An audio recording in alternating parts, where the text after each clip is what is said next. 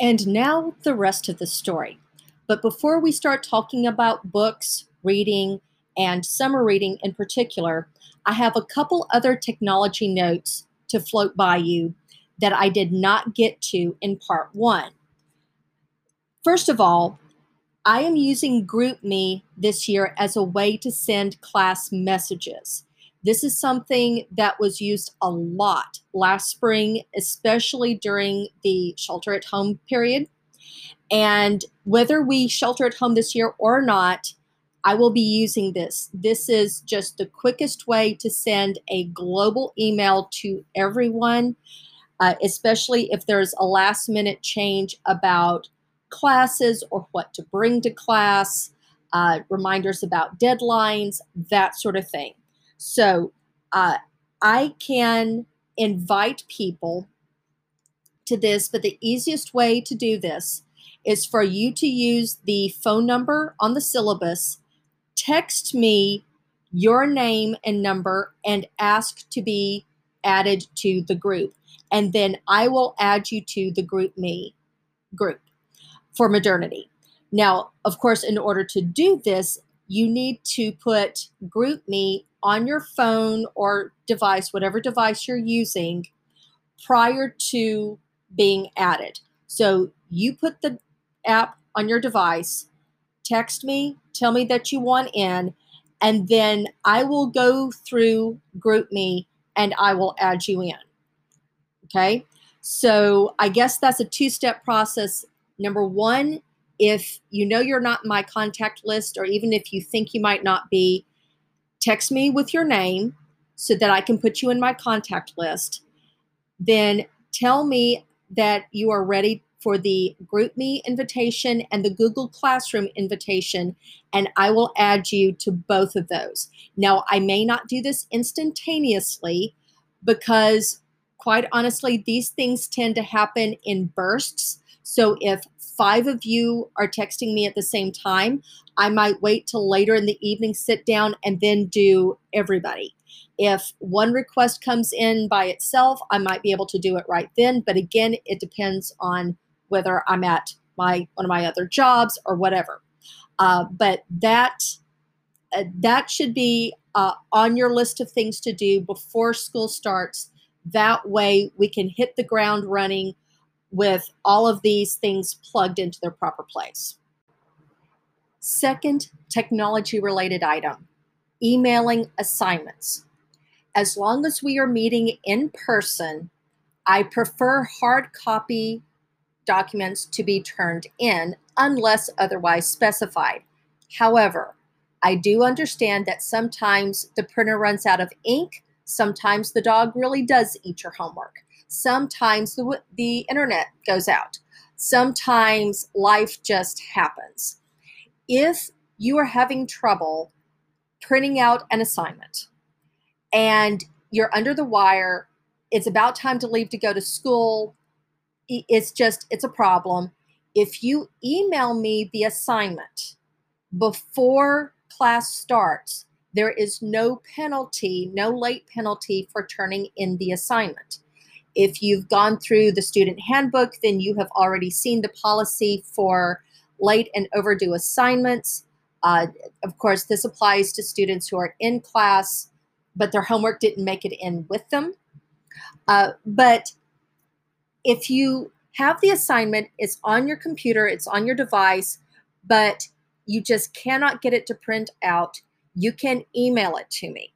I also have a personal policy that if you email it to me late, but it is still that same day and in a timely enough fashion that I know you didn't rush home to do the homework that should have been done that day, then I will still dock you a few points as a reminder to, turn things in on time, but not necessarily do the full letter drop.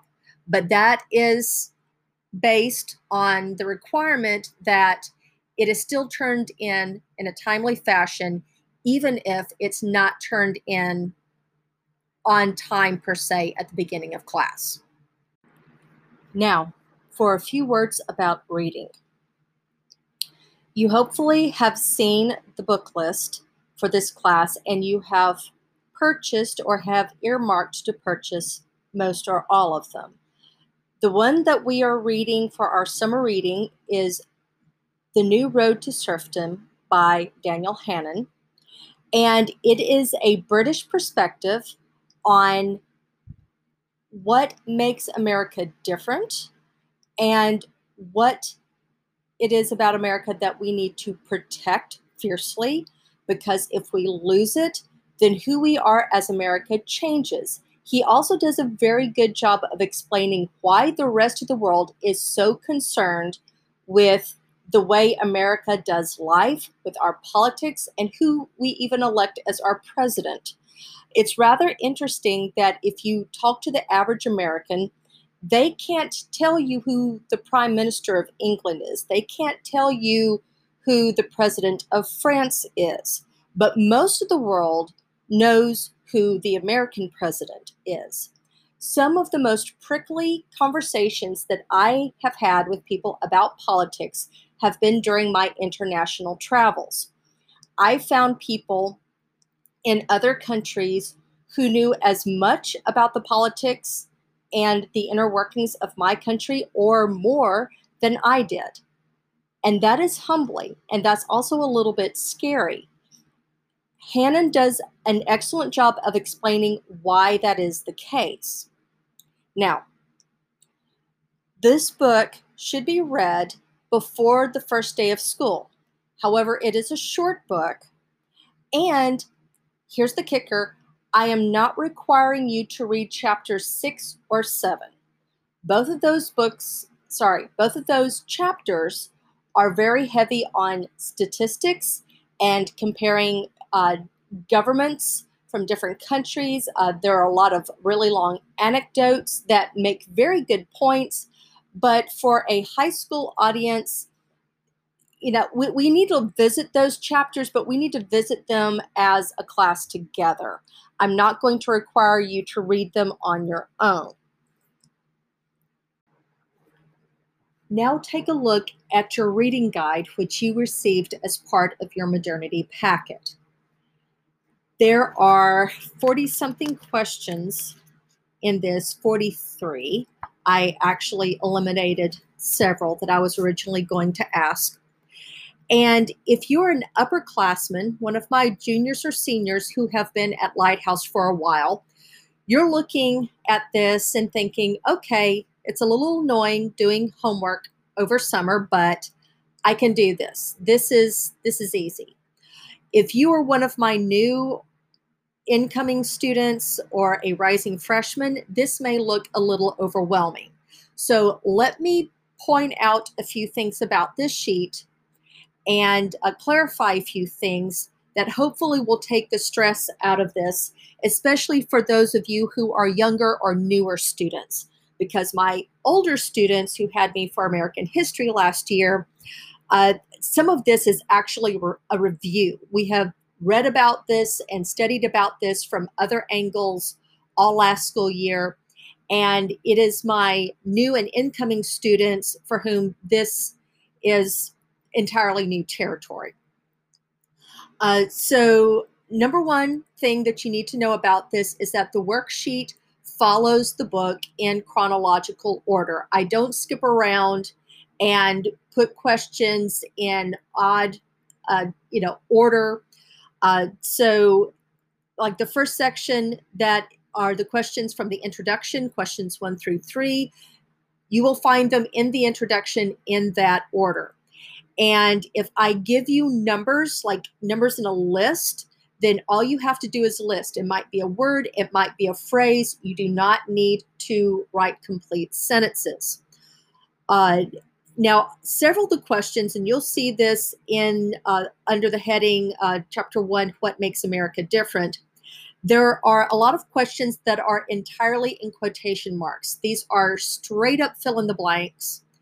If you are reading through the chapter and you run across that sentence, you can absolutely plug and play. Just fill in those words, because what I'm doing here with these quotes is I'm getting you to really focus in on what some of these core lessons, these core points that Mr. Hannon is pointing out. Now, right away, you should see a pattern here, and that is if you sit down to read the book with this reading guide next to you, then as you run across those sentences, you can fill this in as you go. That's sort of the point of this. The worksheet is supposed to give you some bits and pieces for you to hang on to, for you to be looking for. So when you do run into paragraphs that seem to be a lot of statistics or a long example from British politics that you don't really have any context for, you can just keep hanging in there until you get to the core paragraphs where Hannon really locks in on what makes America different. And really what you're going to see as you work through this worksheet is that I'm focusing on the American side of this. He does a really good job of contrasting America with Europe, specifically the European Union. And I do ask you a few things about that along the way, but I'm mostly concerned with you seeing your own country through the eyes of someone who doesn't have your government but kind of wish he did. Okay? If you go over to the section for chapter 3, this is starts at the bottom of page 2. This is the chapter where Hannon compares the United States Constitution with the Constitution of the European Union. The things that you are going to fill in the blanks here, these are the hard facts. We're looking for short phrases or answers, but please be sure, especially if this is something that's kind of new to you, please be sure that you use specific wording.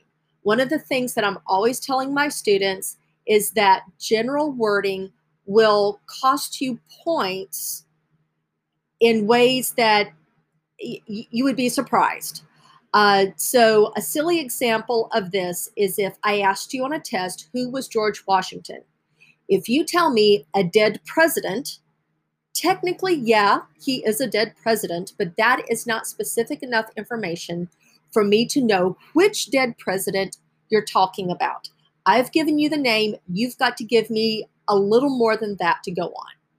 And so same thing here. Now, since you're working straight from Hannon's book, you should be able to find the information as you go through. I've given you enough breadcrumbs along the way. But let's look at some questions from section 4, the retreat from federalism. You are supposed to give me the 3 advantages for the dispersal of power.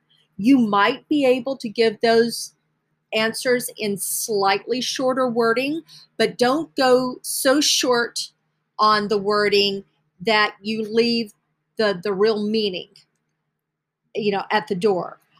So you still want to be specific. Don't get too general. Don't leave sections out of your answer. That is a common mistake that I see with a lot of new students, is that they get in a rush. They're trying to finish things up.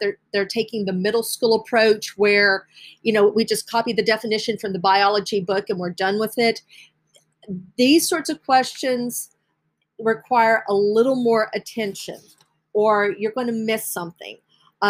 Also, if you keep going through that same section, you'll notice that around questions like 28, 29, 30, etc., that I'm asking you to summarize lightly some information about each of these people or events that caused the American Constitution or the use of it to be heavily modified or just outright changed. Some of my older students can sometimes err on the side of writing answers that are too long because they've been doing these discussion questions for a long time.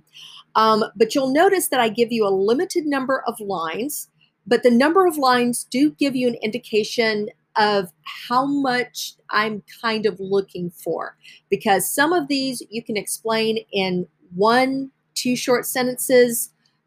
A couple of them may need a little bit more.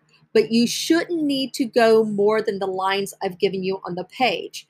However, if you are giving me one-word answers or short phrases, then you have not given me enough. Okay, so again, you're walking straight through this book. The answers are there. You should be able to follow them, just boom, boom, boom, just, right down the page. But just make sure that you don't spin your wheels by spending too much time or wording on any one question or too little. In section 5, this is very basic. This is probably the easiest part of the whole worksheet to answer. You're looking at those section headers that are in all capital letters, okay? So even if the parts in between sound a little murky, that's okay. We are going for the main bullet points here. And then you see the notations there to skip chapter 6 and 7. And then the worksheet continues with more of the quotes, a couple more listing, but it is in these last 2 pages, numbers 38 and 43 in particular. Those are the questions that are small discussion questions.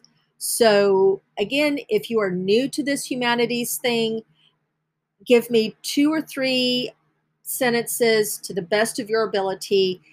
If you are a returning student, especially if graduation is in the crosshairs of your scope, then, dress it up for me.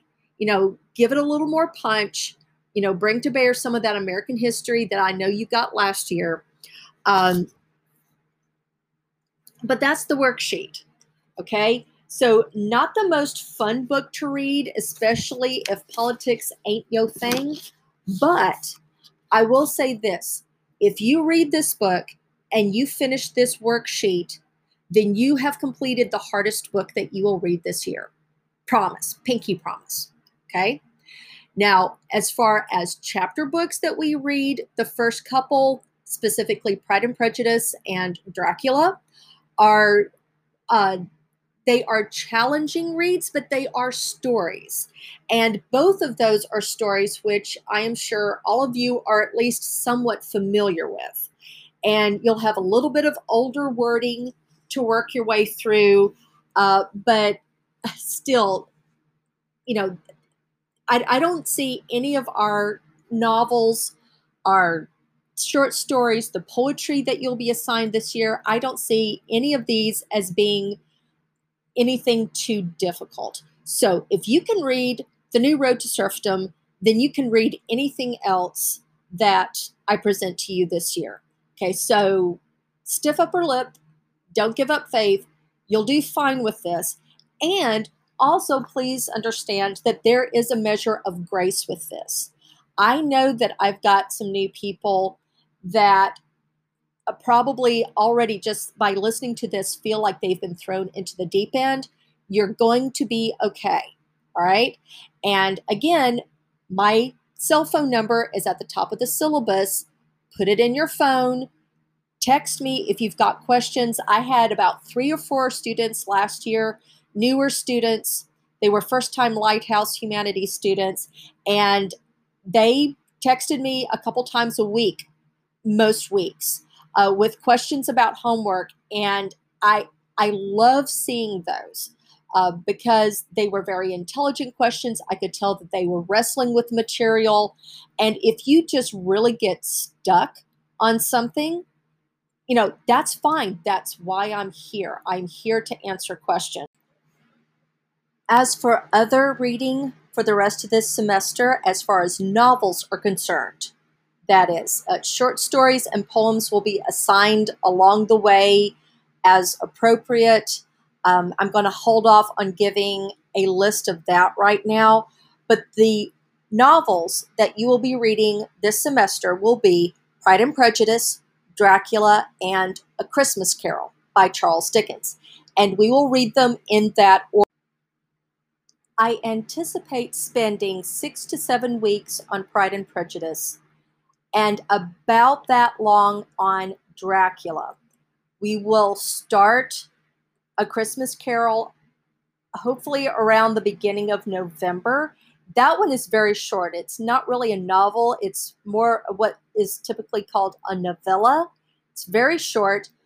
Again, another of those stories that you're probably very familiar with, at least to a point, simply because of the 10,000 movie and cartoon versions that are out there and get played every Christmas season.